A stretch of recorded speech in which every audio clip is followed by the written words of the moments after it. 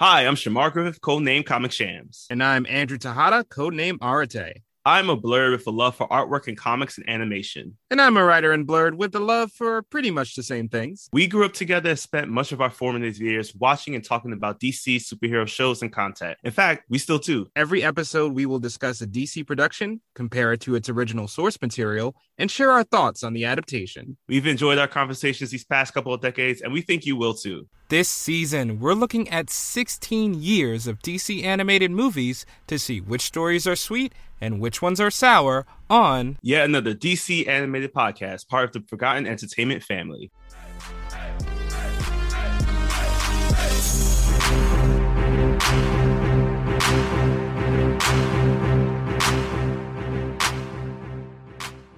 Welcome to yet another episode of yet another DC animated podcast. My name is Shamar Griffith, codename Comic Shams. And I am Andrew Tejada, codename Arate. Andrew and I have known each other since 1996. That was the year Vampirella, the movie, dropped in cinemas. I don't think I was allowed to watch that movie. I remember exactly what she looked like. No, absolutely not. No. And for those who don't know, it was set 30 centuries ago on a distant planet called Draculon with a civilized vampire society that drinks synthetic blood that flows through rivers across the planet. Yep. Okay. Yep. That's the story. And there's Mars and blood sucking, and they go to Earth. And yeah, there you go. I guess we're talking a lot about vampires today because I had another connection here as we were talking about today's film, Justice League, Gods and Monsters. That's right. We are still going strong with our sweet or sour season with this Elseworld story that at a runtime of 76 minutes, Sam Liu has directed this 2015 film from the darker minds of Alan Burnett and Bruce Timm. Yeah, that name is probably going to be really a callback for people because Bruce Timm was very pinnacle in the creation of the entire animated series world, from Batman, the animated series, to New Adventures, and ultimately having a hand in creating what we like to call the Dinnyverse or the Timmverse, where it consisted of the Justice League Unlimited, Static Shock, and all those other things, and little sub connections, I believe, to Ben 10. I think we do have a connection to Ben 10. Ben 10? Yes. For Bruce Timm, at one point in DC animation, Bruce decided to step down as a figurehead of the animated world, giving the reins over to James Tucker, who we've talked about at one point, mainly because Bruce Timm had a dream of diving into a little bit of darker stories, and especially a darker story dealing with the Justice League. And surprisingly, this is the movie that we got here. Okay. I mean, definitely darker. Mm-hmm. Darker, but still rated PG-13. See, I'm now convinced. After doing these, I'm convinced they're making it up. Like, these cannot be PG-13. Let's just roll the dice. So we got the animation work provided by MOI Animation, who's done a lot of DC films already. And today, the plot of our film is that it takes place in an alternate universe where the Justice League are a bit more extreme in their actions for peace. So when enough is enough, we finally get to see the line between gods and monsters. I do not know if that's the actual tagline for it, but I just felt like I'm taking credit for it right now. Yeah, it should be. Right? All right, so it's now time for our cast list. And because this is an alternate universe, aka an Elseworld, we are going to see some similar characters, such as, or rather similar actors, such as C. Thomas Howell, who is giving his voice a rest from Reverse Flash while he voices the character Dr. Will Magnus here today. Jason Isaacs is back, not playing Sinestro this time, as in our Emerald Knights episode, but this time he is Lex Luthor. And of course, we got a bunch of great film and voice actors such as Paget Brewster, D. Bradley Baker, Great Delisle Griffin, Josh Keaton, Yuri Lowenthal, Kerry Payton, and Carl Lumbly. So pretty much a stat cast when it comes to voice acting. And now we have our actual characters who are brand new to the DC world. We have Dexter. That's not his actual name, but it's a character he played on the show, as he's continuing on his bloodthirsty ways, as Michael C. Hall is voicing Kirk Langstrom, aka the Batman. I mean, same character, really. Yeah, it's pretty much. Actually, damn, it is. Just gave him a suit. Okay. Tamara Taylor, who's been a force in the crime and sci-fi drama. Today, we'll see her as Becca, aka Wonder Woman. And finally, we were forced to remember him in Coco as Ernesto de la Cruz. But today, you will remember Benjamin Bratt as Hernan Guerra, aka Superman. Yeah, I knew there was something sad about his voice. There's so many. He probably fed someone a bad meal, gave him something bad to drink, a toast to friendship. I think not. All right, so that's the stats of our film. Cast list is set. So now it's time to boom tube over to the beginning of Justice League Gods and Monsters. So we start off with, the same Superman story you always see. Superman's parents are about to send a rocket with an unfertilized egg of Clark Kent. Then all of a sudden, Zod shoots the father and then imprints his DNA and sends the kid to Earth. Wait a minute, something's different about this version of the story. Yeah, there's a lot of legal questions I have to ask about this misconception here.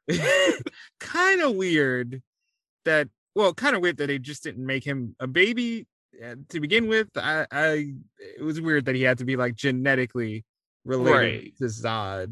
That was kind of weird. Yeah, it was. We're not going to talk about that because I guess we're not qualified to give you the birds and the bees story here. All you need to know is Zod sends off his son, off to Earth as Krypton explodes.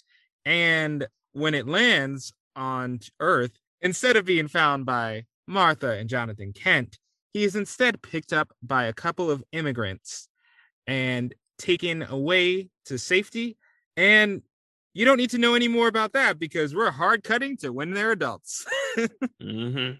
So now we see that there is illegal things happening in terms of people are I don't know, like they're packing weapons, I believe it was. So at this moment, this is when we are introduced to our new trinity of this universe. We see Superman, Batman, and Wonder Woman all break through the ceiling and float down. Like this was the craziest thing to me because they were just like floating down, like just like gods, kind of. As we get a sense now that these individuals are different from the versions that we've seen before. Like, for example, Superman has a goatee. Big difference, big change for him. So this immediately leads into a firefight as they try to get the people who are working with the weapons to stop what they're doing. However, they immediately start shooting. And this is where we learned that the Justice League this time around, they're a bit more extreme in their efforts because despite the fact that we have our Steve Trevor here, who is calling out to them, he's still acting as a JL liaison. He's calling out to them, telling them, don't do anything crazy. But they did something crazy as pretty much, I don't think anybody got out of this alive. No, they, because this Batman takes his job literally. He is draining people of their blood. Superman is pulling a Homelander and just annihilating everyone. And Wonder Woman's pulling a Wonder Woman and just not really caring if you live or die. Yep. And they slice their way through tons of grunts before they knock over a huge steel door, splattering more grunts into the ground in a PG-13 movie. And they're now facing alternate versions of popular villains that we are familiar with. Yes, if I'm not mistaken, we see an alternate version of Livewire, who does not have her electrical powers that come out of her hands, it seems, but more so she uses a gun that shoots off electricity, which is basically a giant taser. Mm-hmm. It's like you lose the name Livewire when you just use the weapons. But you also have a version of Bronze Tiger, I believe, but this tiger has spots, so I would assuming he's Bronze Leopard. And the last one we have is Blockbuster. He basically looks like a Neanderthal. There is a DC superhero that is a Neanderthal. He basically looks like this as they all start fighting against them. It gets super graphic here at this point, mainly because as Batman is being held down by Blockbuster, he gets aggravated to the point where he just decides to bite Blockbuster and drain him of his blood right then and there. Yeah, that no-kill rule is completely out the window. It's an all-kill rule for this Batman. And the other Justice Leaguers finish off their respective opponents. Once they're all done, Steve Trevor comes in and says, guys, what the hell is all this? And they're like, look, we got the job done. Get a mop. Even though Steve Trevor's like, oh, bring a mop. I was like, no, bro, you're gonna need at least 2 mops, like and a like a Roomba at the very least. And don't forget the Fabuloso. Like, I feel like that some of those bloodstains ain't coming out that easy. No, that they left a lot. In the aftermath of this mission, kind of the violence and brutality of the League is well known in the news media, as some people complain, who's watching the Justice League? And don't pretend like I didn't steal that from Watchmen. All right. Mm-hmm. We know you did. Yes, and this is all coming through from a report from this version of Lois Lane. She is basically commenting on the fact that she clearly doesn't like the Justice League, or rather, she's just very to the point and is trying to make sure that all voices are heard. So she's basically talking about how, once again, no one's keeping track of the Justice League. This causes Superman to get a little upset. You know, he's on his chair. One thing I think was a kind of a interesting change. He doesn't have a cape this time around. He has a long trench coat that he just has tucked over to the side. But as he's watching the news with a glass of whiskey in his hand, and Becca Wonder Woman joins him along with pouring her own glass, I would actually say was actually poured heavy-handedly. This is when they're just talking about the fact that they're, you know, how they're being seen by the world. And as they have in this conversation, we have to jump on over to our new person who was entering this version of the Hall of Justice, as we see a very scared looking Silas Stone making his way into the Hall of Justice, being monitored not only by Superman, who is seeing him there, but also by these 2 random little like computer robots, kind of like T-spheres on the side. Yeah. I was confused at first. I was like, is this Stone or is this Curtis Holt? Like, right. It got really confusing. And at least on the bright side, it means that we have many, many Black people to pull from that are super intelligent. So that is really way to go, DC. But we find out that Silas Stone has been called over by Superman because Superman needs his help on the task. Though we don't get a chance to really find out what that is, because we got to hop on over to, I believe it was Antarctica. Yeah, somewhere cold, for sure. Maybe Chicago, but wherever they are, there's one scientist just having a time, just going across, collecting some data, and all of a sudden he is attacked by this huge creature. And in an unintentionally funny moment for this movie, the scientist pulls out a gun. I wasn't aware guns were standard gear for artists for scientists in the Arctic, but again, if he's in Chicago, it does make sense. So he tries he might. The gun does nothing against this fast opponent, and as he dies, we find out the scientist is named Victor Freeze. Ooh. Mr. Freeze of this universe won't be around for a while. Again, I still feel bad that we keep calling him Mr. Freeze. The man is a whole doctor. Like, yeah, sorry, dude, but the name just caught on. Yeah, Mr. Freeze is just, it's easier. Well, either way, we have to hop on over because we see that there is a tiny horse.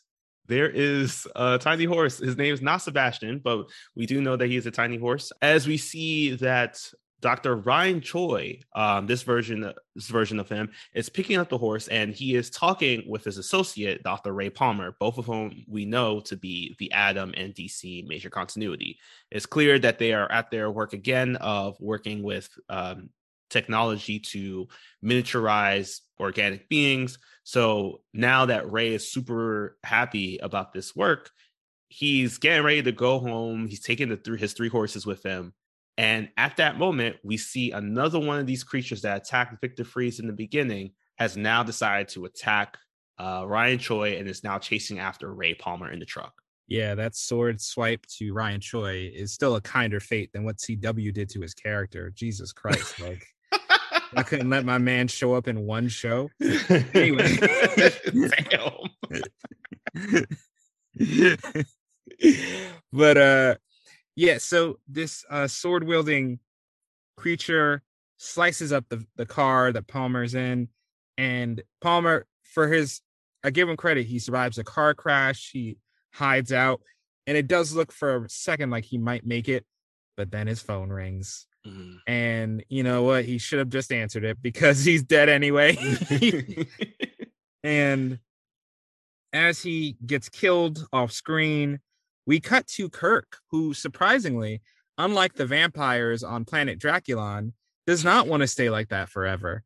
And he is trying to work on a cure with his friend, Dr. Magnus. It is reassuring to see this version of Kirk is not a man bat. You know, he's just a Batman trying to get back all of his humanity.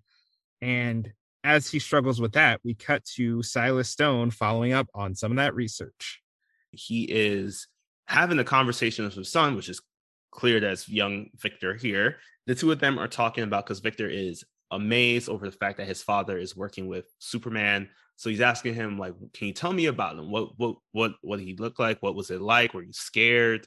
And his father isn't really giving him much, except for the fact that he did see Wonder Woman, which perks up Victor's interest once again.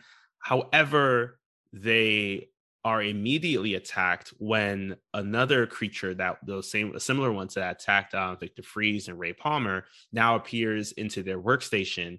And confused at first, they finally see that this being sends off, like, I don't know, kind of like fire from its eye in some way, shape, or form, causing Silas to tell his son to run away as he grabs this version of the sonic boom cannon that Cyborg normally has attached to his arm, as we see that Silas is putting in the work to defend his family, to defend his home, to defend his work.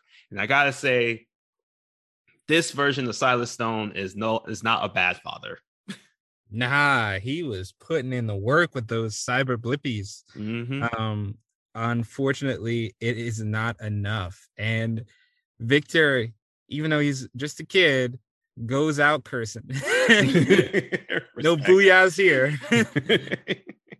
As he and his father are burned by the lasers into crisp skeletons.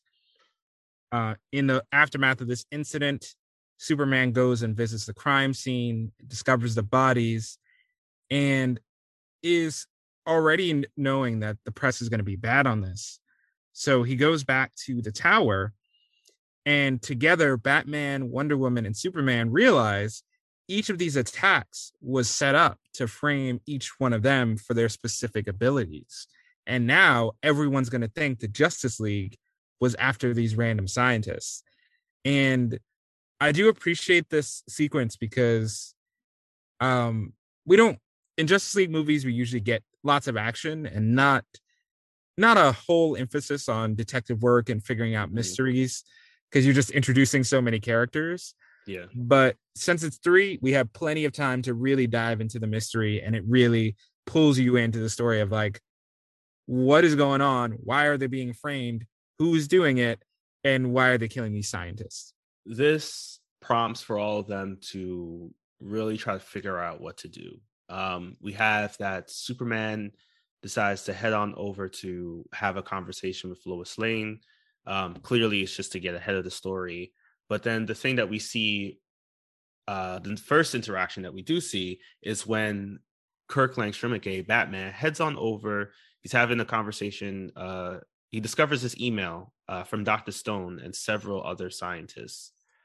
And it's basically about a project called Project Fair Play. So he sees that his friend, Dr. Will Magnus, is on it. And as he's trying to copy the files, he narrowly escaped. I do want to point out that, I don't know if you saw this, but the flash drive that he used was a miniature version of himself. Conceited much. He escapes just in time before the cleaning crew comes to see him. And this is when he kind of has a flashback about his whole journey with making friends with Will, and as well as his own story. Because what happens is that as he's looking around the room, he sees a picture of what he calls Luther's boys, where it's him, Will, and a bunch of other scientists, many of whom have just perished by the hands of these beings. And now he's putting 2 and 2 together, realizing that maybe it's something happening with one of them. Yes. And to get more insight, we do go into a long flashback, and You know, you may have heard Emerald Knights and think we're still traumatized about flashbacks, but we don't hate them if you do them right. And luckily, this is a great example of how to flash back into the past because we see that Kirk was at college, normal guy, just graduated as one of the Luther boys, and he is just obsessed with his work. And his friends want to get him to come out and party. And one nice, funny Easter egg, they're like, Ivy's got the weed, basically. She's got that homegrown. she grows it herself, man. And while they're hanging out, they've had a night of drinking. Kirk suddenly falls ill, and they realize that Kirk is suffering from lymphoma and that his time is limited. But the one thing that might be able to save him is by combining his research with his friend Magnus's nanites. Mm-hmm. And they do so. Kurt's research basically, well, the only way I can describe this is if you have about, I don't know, like an hour and change, watch Morbius. Yes, because he realizes that what he can do with combining the DNA with using the nanites, using the bonds that the nanites can create without it causing cellular failure, that he'll be able to hold on. His body will be able to properly produce blood cells and everything like that. I'm not too familiar, unfortunately, about how lymphoma works. So basically what he decides to do is that using the vampire bat DNA, he decides to put it within himself using the nanites. And they tested a couple times. They tested it on the mouse at first. Unfortunately, though, it does seem like Kirk's condition is getting worse, as well as just another thing that I have to point out that I know in the scene was very dramatic, but I could not focus on this. But Kirk's hair changed several times throughout the entire scene. That's the power of nanites, baby. Yes, it went from brown to black to brown to black to brown to black several times throughout this whole flashback. But as he injects the nanites into the system, everything seems to be fine. However, they go back to their dorm, and this is when, it hits the fan here because Kirk is sweating out his situation as Tina is trying to push for Magnus to really like tend to Kirk, but he tells him that he is worried about him. And this is when they hear a large crash before entering the room and seeing that Kirk has left the building. Yep. And he is a hungry boy after his sudden injection. And upon just finding some thugs, are they in Gotham? Because these thugs are just like on they must site. Be on site. Why was it so on site? Or does this whole movie take place in Chicago? So he is attacked by these two thugs, and he realizes very quickly that he has super strength. He can dodge bullets, and he doesn't mind sucking blood to get ahead. So at this point, he realizes that the serum has permanently changed his biology, and now he is a living vampire. This entire flashback is better than Morbius. Pound for pound. Between his relationship with his friend Magnus, this unrequited thing where he seems to like Tina seems to like him, but Tina is clearly with Magnus. All these interpersonal relationships and emotion really make you feel for this character and how he got turned into this creature just to save his life. It's very classic Batman villain from another perspective, which is cool to see. Yeah, I definitely agree. And we immediately get pulled out of that flashback as he flies on into the night, as we see our next scene with Superman having, as we mentioned, Superman has this conversation with Lois Lane. So he heads on over to the Daily Planet. This is where he offers to fly her over to the Hall of Justice, where she immediately declines because rightfully so, you've had beef with this person for so long. He could probably drop you off into the Chicago River. So as she drives on over, they walk into where Superman's been doing all of his research. He reveals to her that he reveals his ship to her. He reveals the work that he was doing, why he contracted Silas Stone to work with him. And we find out it's because Superman is just trying to find out more about himself. When he first landed, it appears that he lost track of his ship. It appears that the U.S. government took hold of it.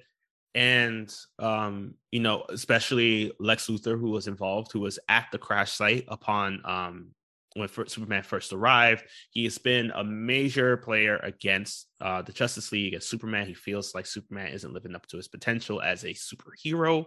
So now that he has his ship back, he reveals to her that he's been looking into the files, which unfortunately have been corrupted. However, he has been able to pick up an image of the man he supposes is his father, because they do look alike. And this is where he starts saying things like, I'm assuming that he was a great man. He probably was trying to save the planet from its ultimate destruction. And Lois isn't having it. She's just like, this is clearly you trying to put a spin. This is spin control. You're trying to not talk about the fact that all these scientists are dead by just saying that the only reason that Silas Stone was in your vicinity is because you were working with him, where this clearly seems to be something way more than that. And, I like this version of Lois here, to be honest. Yeah, she seems, not to say any version of Lois is particularly naive, but her caution with Superman is appreciated here. She's not just like, wow, you can do these amazing things. It's like, no, I'm really going to challenge why you are doing these amazing things. What is your incentive? What is your end game? And it really pushing him to answer these questions about who is he and who he was raised. And he does mention being raised by a migrant couple, taught him about some harsh realities. And that is a fascinating thread to think about, how, he's this alien from another planet. And are these migrants legal immigrants? Are they illegal immigrants? So are they running from the law? Are they in the country but are treated as if they are illegal? These questions would add to his upbringing. By the way, we never get his actual name, right? Like, he never calls himself anything. Nope, he never says his name, and this name is buried unless you read the comic that's connected to it, or honestly just Google it. I do wish that they did share his name. I think they do share his last name at one point, but never his full name, which I think really does change the game on who he is. Because for me, it was kind of cool hearing that Superman can speak Spanish, and not in the way that we've seen in the past, where he's just connecting with another person. He's just translating what he's saying. It's like he understands the culture a little bit. Yeah, it's a nice dynamic. So it's not simply just, this is Zod, Right? Yeah, they could have done, but they do shift it up a little bit. So after we cut away from Superman and find out that Amanda Waller is president in the worst timeline ever, Bumblebee pops by Magnus to pay him a visit, because she is also on the team of scientists, one of Luthor's boys. I guess it wasn't a gender neutral team term for the team. So she is worried about the league, and Kirk is there just in time to kind of hear what the concerns are developing. But Magnus is downplaying Project Fairplay. He doesn't want to talk about it.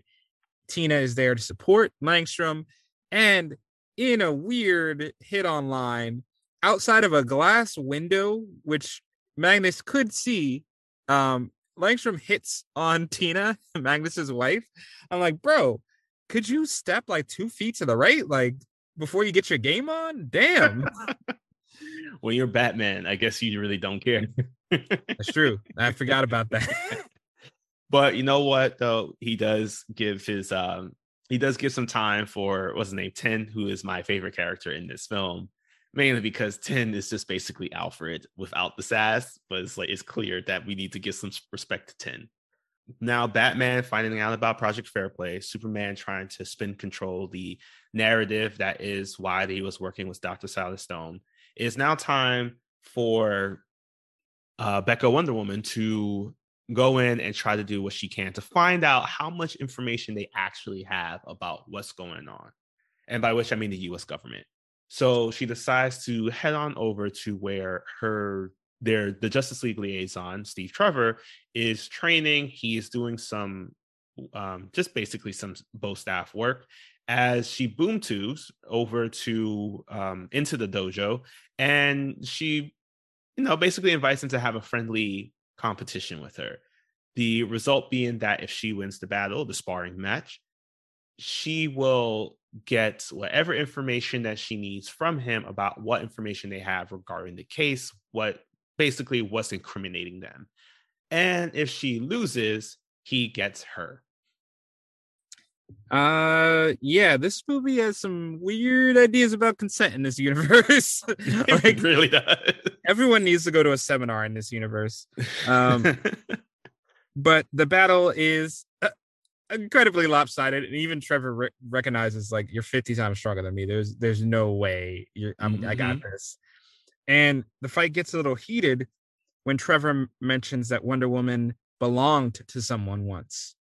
And this prompts another flashback where we find out that Becca was kind of a gift to make peace. She was going to be in an arranged marriage with Darkseid's son, Orion, in this universe. Yes, Darkseid's son, yes. Orion. Is he always?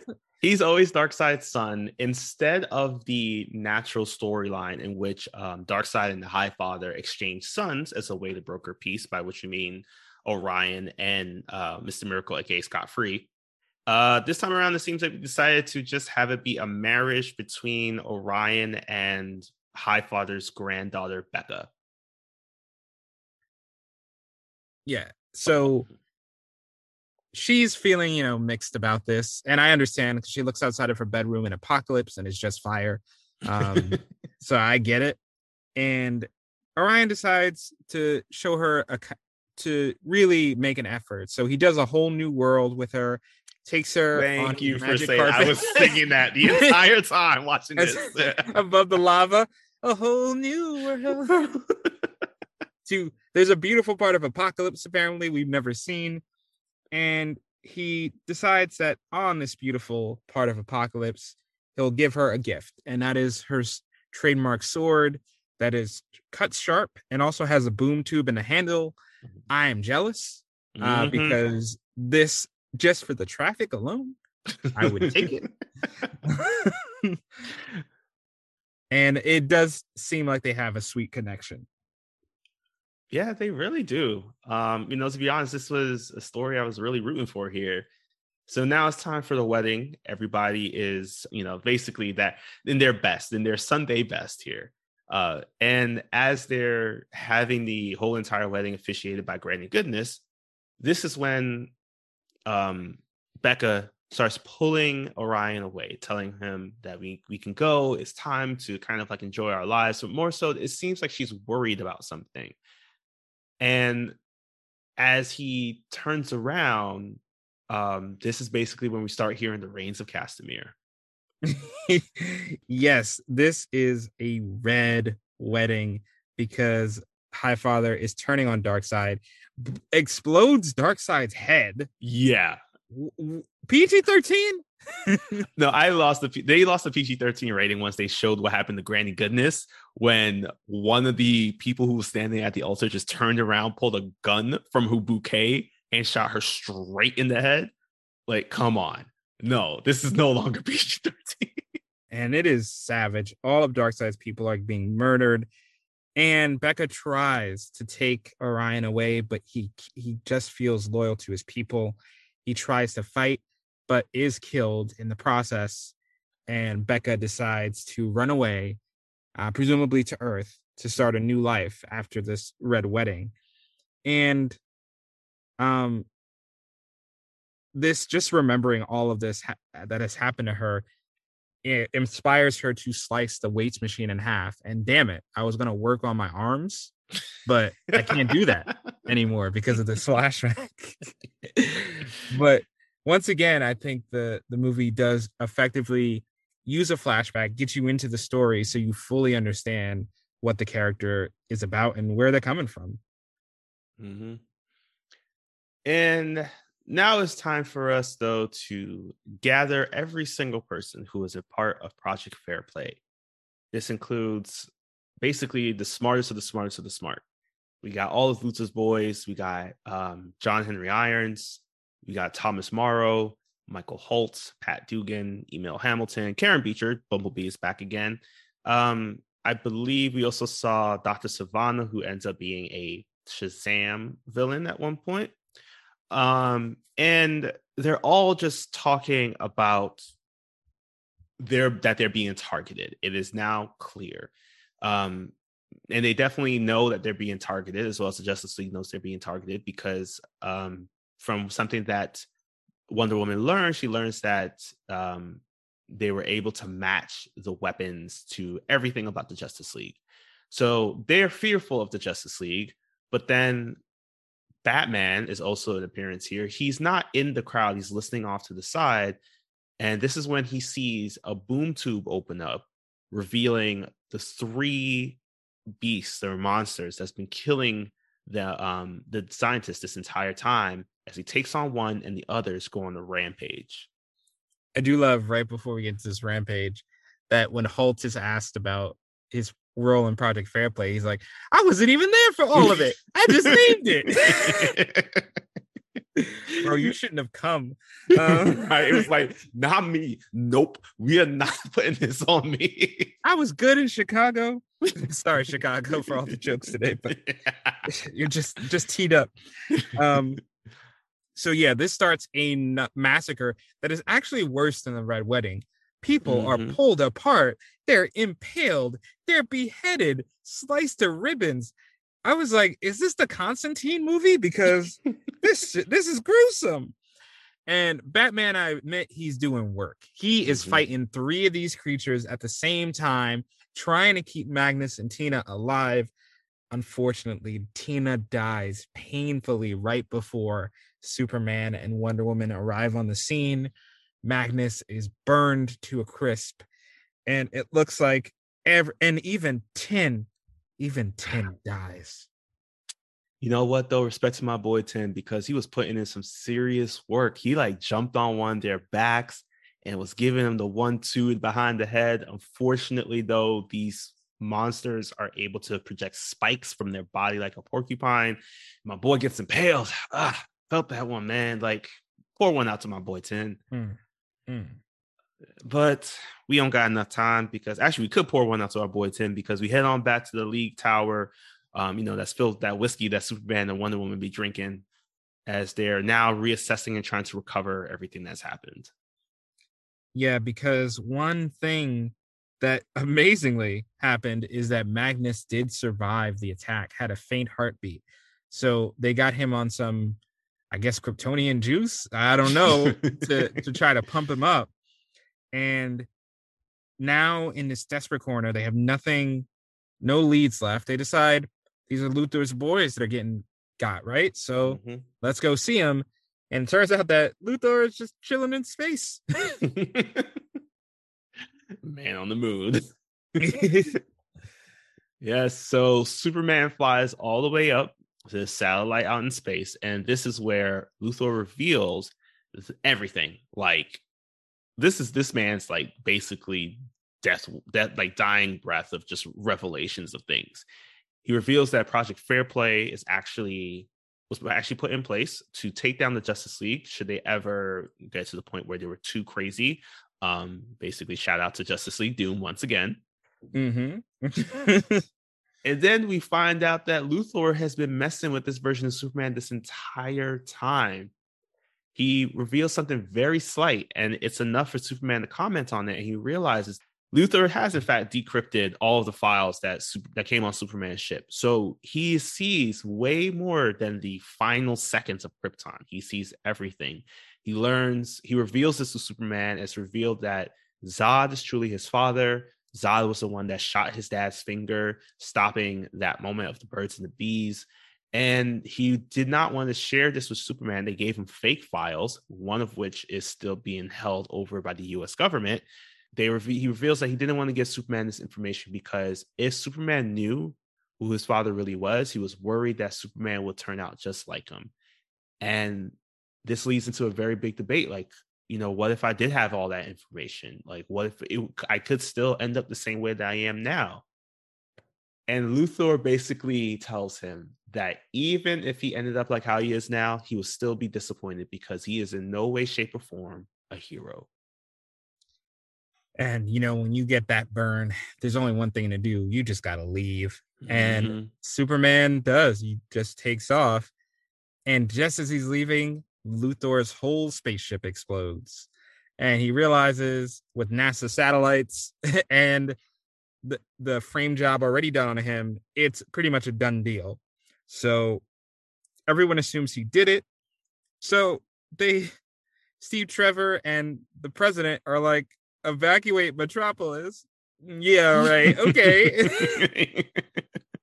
And they attempt to evacuate Metropolis. They prepare to fight the Justice League. And there's a nice exchange where Batman says, years ago, before all of this, you found me near the docks with a rat in my mouth. Why did you take me in? And he just goes, because you were hungry. That simple exchange tells so much about their friendship and why they work together. And as Batman agrees to stay behind to try and keep Magnus safe, Wonder Woman and Superman go to fight pretty much everybody. Yeah, this is crazy because now Steve Trevor, by order of President Waller, I still can't believe I will say that, by order of President Waller, now is able to bring in the entire Justice League for their crimes against humanity. They have, quote unquote, proof that Superman was the one that killed Lex Luthor, and the whole league was responsible for the deaths of every single one of Luthor's boys, the remaining scientists. So they're pleading with them, telling them that, like, by which I mean the Justice League, they're like, we didn't do this. However, they also say, if you try something, we will end it. And this is where it's revealed that it is now time to put Project Fair Play in place, as the first thing that happens is that Superman is shot by a red solar radiation gun. And this changes the game as Superman is hurt. So now it's up to Wonder Woman to try to defend basically the entire tower, while Superman is also trying to do his thing, and Batman puts up a shield. But then we hop on over to Lois Lane, who is recording this whole entire thing, and she gets a call from who I'm assuming is probably our most Jack character of the film, Jimmy Olsen. Yeah, Jimmy Olsen is in the morgue, tatted up. What is this alternate? He only gets tats in an alternate universe. He doesn't get like strength or speed. It's just tats. And he discovers that there's a body missing from the morgue of scientists. And as he comes to this realization, we cut back to Kirk, where he sees Tina walking around. And not only Tina walking around, Magnus is walking around seemingly fully recovered. And it's here where we get perhaps one of the most craziest villain plans we have ever covered on this podcast. First off, also must mention that Tin is also a part of this villain plan. He comes back to life. How could he play with our emotions like that? I poured one out for you, man. So Tin locks up Batman as Magnus is completely healed. This is where he reveals that his plan was that it started ever since Luthor's boys. It started ever since Kirk took the serum. Every day since Kirk has been plagued with his vampirism, turning him into the hero Batman, Tina was pleading with Magnus to find the cure. Every day he was saying, I was hearing this every day, like to the point where it's just like, I couldn't even eat a meal without hearing about your plague and your plight. And then one day he just got so upset and he hit her, and her head hit the coffee table. In this moment here, we just see him take a sullen look, and this is where he reveals everything. Yeah, he says, like, if I'm capable of doing that with my normal human ass strength, what are you guys capable of doing in the Justice League? And decides to come up with an insane plan Step one, he uses nanites to reconstruct his wife to pretend that she never died and has this metallic silver form.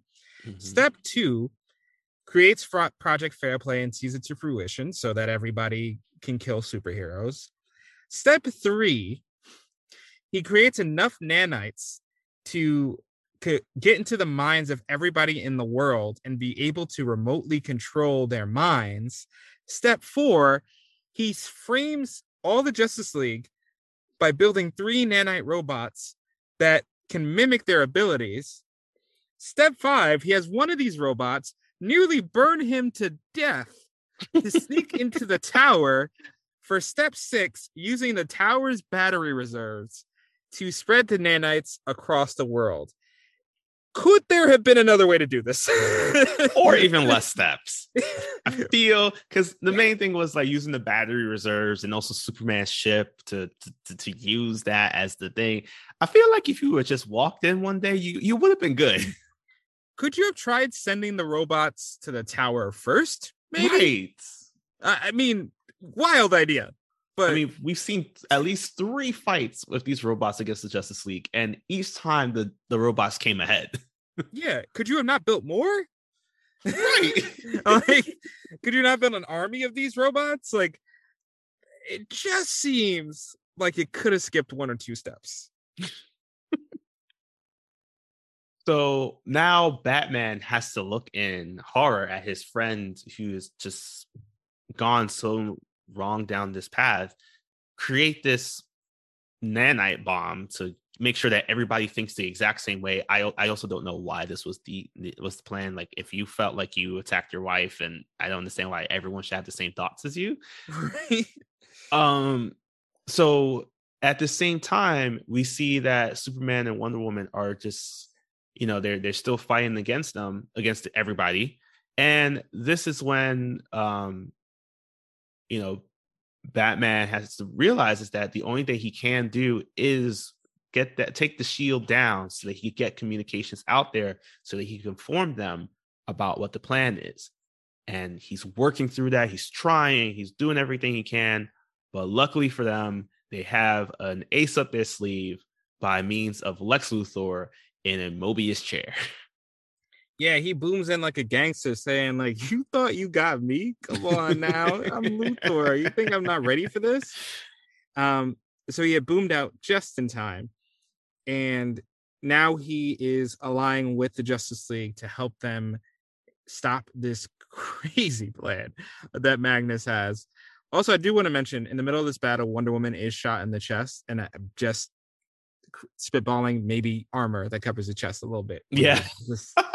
We're not Power Girl, like, cover that up. Just for your own safety and your vital organs. Like, so now Luthor has teamed up, and after Superman uses an Injustice finisher on the tower, it shakes the tower enough for Batman to get free, let down the security walls, and now it is an all-out battle. Superman just goes, I'll take all 3 robots. I don't care. Wonder Woman fights Tina, and Batman is going against Magnus. Just want to point out again, Superman once again facing off against robots. He really don't like robots in the DC animated world, yo. What did they do to him? So this leads to, I love this Superman battle, to be honest, because what ends up happening is we've seen throughout the entire film that these metal men, as they're, basically that's the DC name, but these metal men are able to manipulate their shape. They're very malleable, even to the point where they combined all together. So now we have the power of this trinity in the body of one being that Superman has to face off against. And it gets wild. They are completely pummeling Superman at this point, to the point where they enter into a train station, and he's able to take out the mother boxes to use it as a form of teleportation to cause it to split and also implode on itself. This also gives Wonder Woman a chance to team back up with Batman as they try to face off against Magnus. And I gotta say this, Magnus was taking hits from Batman. Jesus, man, he was coming back from every blow. Mm-hmm. And Tina's no slouch either. She was giving Wonder Woman quite a challenge because of how sharp she is. And Wonder Woman, in another gangster moment, puts her sword inside of Tina's body, says, "Fry, bitch," and sends her straight to the sun. Do not pass go. Do not collect rent. You are going to the sun. Batman finally harnesses his rage and overwhelms his friend. He's about to take a bite of blood, and he goes, "I bet you taste like crap." And just goes off, leaves Magnus to himself. Now this nanite machine is about to burst. Batman doesn't have enough time to hack it. So Wonder Woman just sticks her sword in there. That's it. End of your needlessly complicated plan is just a sword in the control panel. And as Wonder Woman said, you gotta appreciate that low tech. So now everybody's returned in terms of the Justice League. Lex Luthor is also there. And this is where Magnus reveals that he is pretty sad about what he did. More so because of the fact that it's he's sad because he got caught. Sad to the point where he takes a bomb out of his pocket and presses the button, and this creates a flash that immediately disintegrates him. He commits suicide by destroying the nanites, I guess, that were used to bring him back to 100% health. And he asks for Kirk to forgive him for his actions with his dying breath. Kirk, brings his long, sad story with his friends to an end. But what this does do is greatly improves the Justice League's reputation.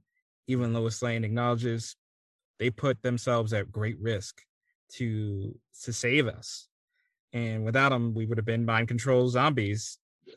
For just trying to understand the plan would have reduced us.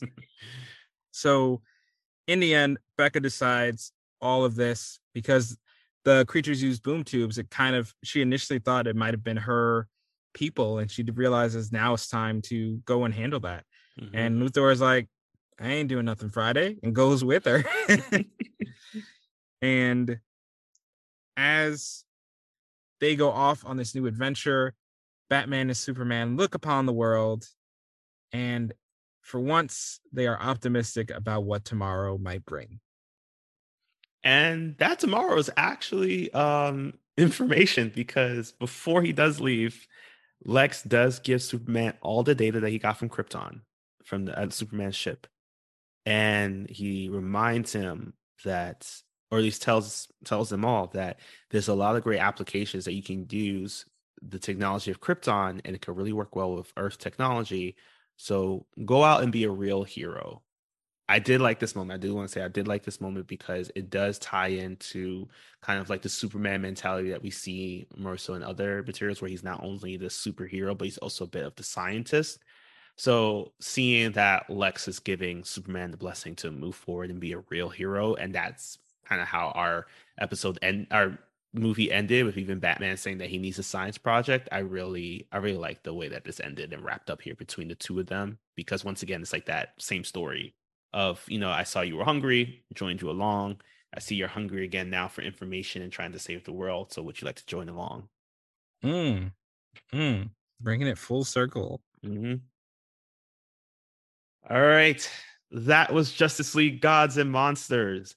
Before we give our Sweet or Sour rating, here is an ad for a podcast from the Forgotten Entertainment family that you can listen to the next time you're not listening to us, or maybe just going through a longer journey that Superman baby went through in his conception at the beginning of this film. Hi, I'm Mike Field. I'm Mike Butler. And you're listening to the Forgotten Cinema Generic Ad. Join us every Wednesday as we talk about films that seem to be forgotten by audiences, whether it be because a more popular movie was released at the same time, or the film simply didn't catch on with an audience in its initial run. We'll discuss what we love about the film, maybe don't love about it, but we'll always recommend you revisit it. You never know, you might find your own forgotten gem. Forgotten Cinema is available wherever you get your podcasts, or at ForgottenCinemaPodcast.com or ForgottenEntertainment.com, as we are a proud part of the Forgotten Entertainment family. I swear I talk more in the episodes. Justice League Gods and Monsters came out in 2015, so approximately 7 years ago to the date of this recording. In the last 7 years, has this movie remained sweet, or has it soured? Well, as Batman would say, yum, yum, blood, blood. Which translates to, I think this movie is more sweet than sour, definitely, because it takes. We've seen a lot of Elseworlds and alternate worlds and a lot of concepts, and sometimes it's usually what if Flash was named Johnny Quick and he was British and an asshole. But this movie, that'd be good when I watch that. Let's call Crisis on Two Earths, I think. Yeah, that's all it is. That's the only change. But this movie really dives deep into why the world is different. It presents an intriguing mystery that really that you want to dive into and see the end of. And the characters are just so well written and mapped out throughout that you're really invested in their stories and whether they succeed or fail. Definitely cannot ignore that the villain's plan here is absolutely insane. Just to a point of where it goes back to comical and then goes back to no, this was just a bad plan from the beginning. And I would definitely, my RT alteration is to definitely get more of Superman's immigrant backstory. I felt kind of weird that they didn't dive into that really at all, except for a few passing mentions, but they did so for the other two characters. I don't know if it was a pacing issue or something, but I feel like that was a big omission from the movie. But overall, I think between the acting, between the writing, I think this is definitely an Elseworlds tale worth revisiting. What about you? I agree. This is a sweet film for me. I will admit that there were some souring moments that I did feel, because even though it is an Elseworlds story, there is some repetitive DC storytelling that does come up. Like we do get the who watches the Watchmen trope, and the we at one point spent a lot of the movies going through where a Batman or a Superman that goes too far. So we did kind of see that play out here. I did like, though, that they did get a fresh take on who the characters were. I think having Kirk Langstrom be Batman this time around instead of being Man-Bat is a very interesting choice. So really kudos to that being done. And also agree with the Superman transition into being a landing with I believe was a Mexican family in the film. So that was a really interesting choice too, because of the fact that like we always tend to downplay. I don't think it's really just like clicks for a lot of people. You could probably understand by which I mean by a lot of people that Superman is, yes, he is an American hero, but you also have to remember his backstory, where his origin of where he's coming from. He wasn't just born in America. This is why even now his new slogan is truth, justice, and a better tomorrow, no longer the American way. So I think that having this extra addition to his story kind of really changes the game. And I really love this transition. Also, Becca, oh my God, this origin story of what happened to her on Apocalypse. This is the reason why this movie is a sweet for me, because this holds the high ground of it all right here. This captured, as you mentioned, for me, it captured the same essence of like the Red Wedding in just a few minutes. I remember when I first saw this, I didn't see this coming. I just loved every second of it. That like this time around, it wasn't Darkseid who committed the betrayal, but rather the people we've always seen as the good side. So to have the High Father pull out this plan and Becca really just saying like it's the reason why she left home. I love this. I thought this was great. It was a great change to the Wonder Woman origin story that we never gotten before. Becca is a hero within the DC universe, or rather a villain now within the DC universe. So I think that like seeing this point of view for her was kind of cool to see. Like this is what happened to her. This alone just makes it, just to me, a sweet, sweet movie. Yeah, it's in some respects a better Wonder Woman movie than Wonder Woman 1984. Okay, I thought you were going to say Bloodlines, and I was just like, the two Wonder Woman movies we do not speak of. I didn't want to pick on Bloodlines again, but we've done it. So sorry, Bloodlines, we've done it again. But yeah, I agree with everything you're saying. The point you're making about how strong these individual stories were and these individual characters were. So I think that really goes a long way, and it to a point where I was like, I'd love to see these characters interact with some mainline characters and see, the Superman is not necessarily evil. He's just more brutal. And in some respects, they all are like that. But I would love to see them interact with Clark and Bruce and and Diana and see how they fit in. And I would also love to know Superman's damn first name. Come on now. Yeah, they should have at least dropped that. You find out in the which I guess kind of segues into our comic book knowledge a little bit of it. Hernan Guerra, apologies if I am grossly mispronouncing that. It's Hernan, last name Guerra. Yeah, that's about right. Okay. All right. Way to go. Elementary, middle school Spanish me. Okay. So yes, he is we actually do get a chance to see more of these heroes, these versions of these heroes in several ways. So because as I mentioned, the reason why I brought up the Bruce Timm story about when he decided to step down and leading and decided to take on this like bit of a darker story, it's because he wanted to create this like brand new way of the Justice League a little bit, or other things as well. So in order to get people interested in all of this, they needed to create promotional material for it.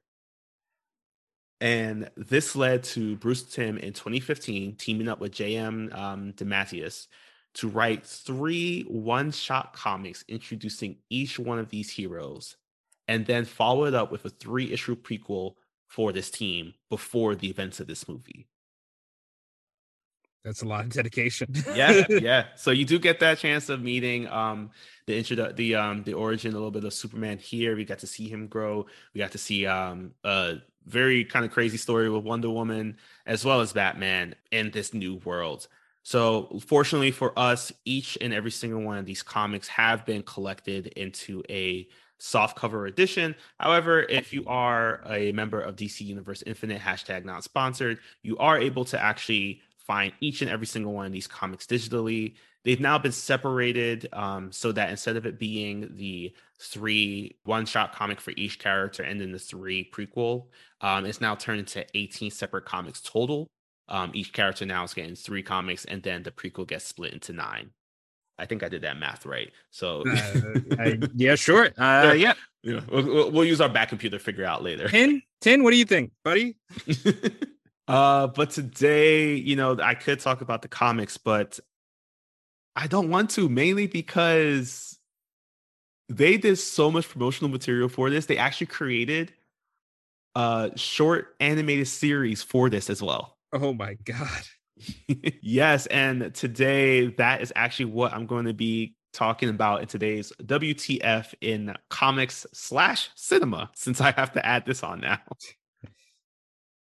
So again, they were really pushing for this movie to get some traction. So prior to the release of this movie in July, I believe it was July 26th or 28th of 2015, they actually released 3 6-minute long episodes counting up into season 1 of Justice League Gods and Monsters Chronicles. This was released on June 8th, 2015 on the web platform Machinima? Machinima. Yes, that is. Thank you. Yeah. I was like, I know how to pronounce this, but I kept thinking Machinima. Yeah, it's all these Deus Machinas we deal with. I get it. Yep. Curse you, old language. But yes, on Machinima, that was owned by Warner Brothers and DC Animation, they released the 3 episodes here. And it goes in order of Twisted, which is our first episode, followed by Bomb, and then wrapping it all up with Big. But I'm not going to talk about it in that specific order. I'm going to first talk about the Twisted episode, which is the Batman-focused episode. So all of these, I will say, gets a WTF. The first one with the Batman episode, it is all about him chasing down Harley Quinn, who is taking on a bit of the attributes of the doll maker, as she has killed and dismembered several people, keeping them in her fridge. Oh. Okay. And she's also staged some of them to create a new family for herself. As Batman is chasing after her, 2 of them going into a battle. And this is, fortunately for Batman, as always, he does defeat Harley Quinn.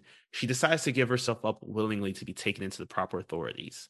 And this is when Batman looks her in the eye and says, "Authorities?" As we see his teeth grow, and instead of bringing her in, he bites her neck, severing her carotid artery, it seems, and all you just see ending the episode is just blood shooting out onto a Home Sweet Home sign.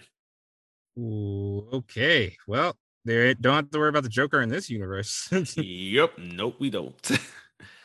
The next one we have is called Big. This is the Wonder Woman focus episode.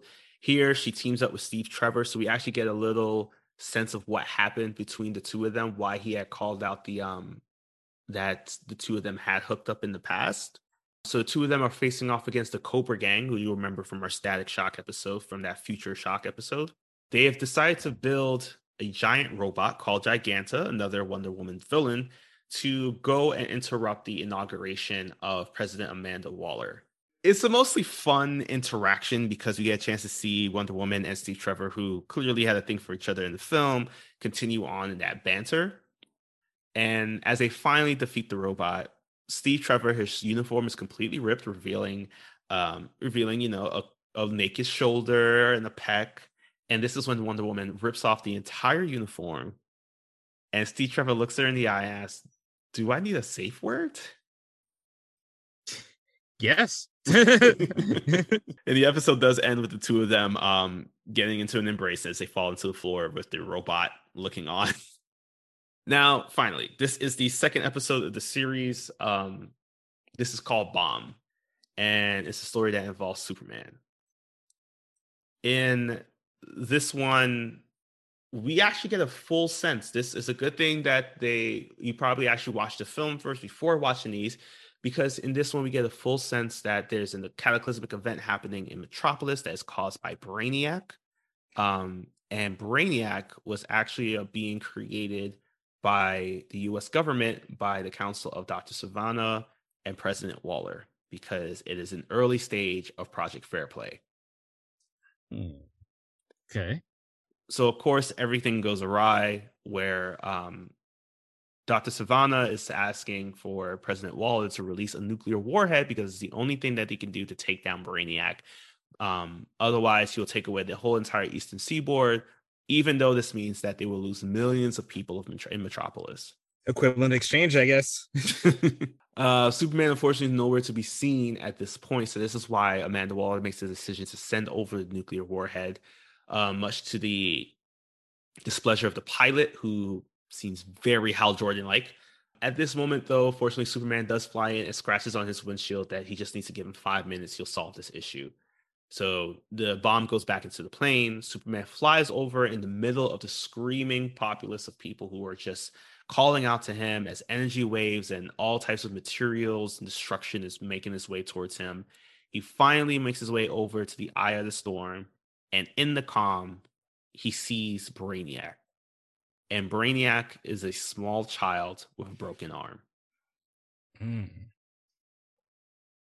So if you're a Justice League fan, you might know what this means. If you remember that episode between Batman and Ace. Time to look at the flowers. Yes. For those who don't know what that means, Superman and Brainiac are having a conversation now, and Brainiac is just crying. He's tearing up. He's saying that he doesn't know why he's here. He's sorry that he's hurt so many people. He does know, though, that he was experimented on and he can't control his powers. And unfortunately, he can't even stop the damage that he's causing, which Superman replies with a saddened look, "I can." Brainiac is tearing up at this point, and immediately his tears stop as he looks over in Superman's eyes and tells him, "Do it." Superman's eyes start to glow as then we know that means he released his heat vision, as now everything calms down around them, as Superman now has to take the body of this dead child and gently place it on the ground. And just like what happened with him when he saw the bodies of Silas and Victor Stone, we end our episode here with him mourning the loss of this child. Okay. Hardcore, but I like it. Mm-hmm. So yeah, this movie had a lot of work done on it, to be honest.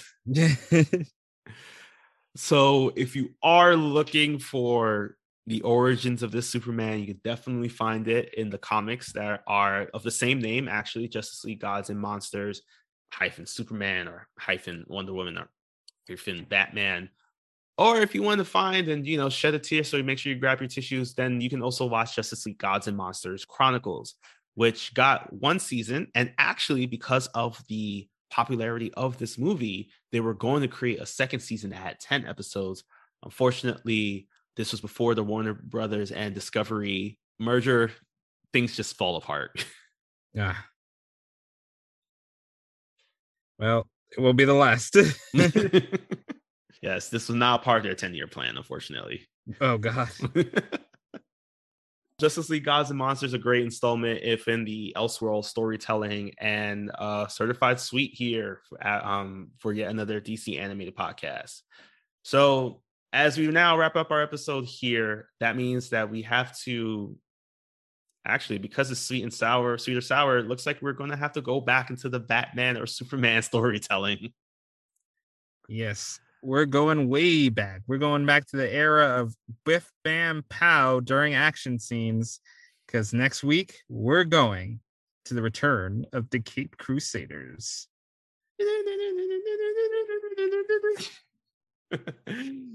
Yes, we are going to cover the Adam West era of Batman, the 60s. We'll see so many more.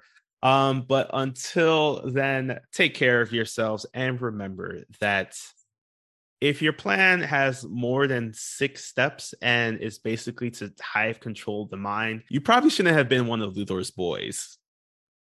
And if you're trying to hit on your friend's wife, which you shouldn't do, but if you do that, don't do it in front of a glass window. Just step like 2 feet over. It's just better for everybody. Yeah, don't let's get Tin on you now. Yeah, Tin's out there. What you doing there?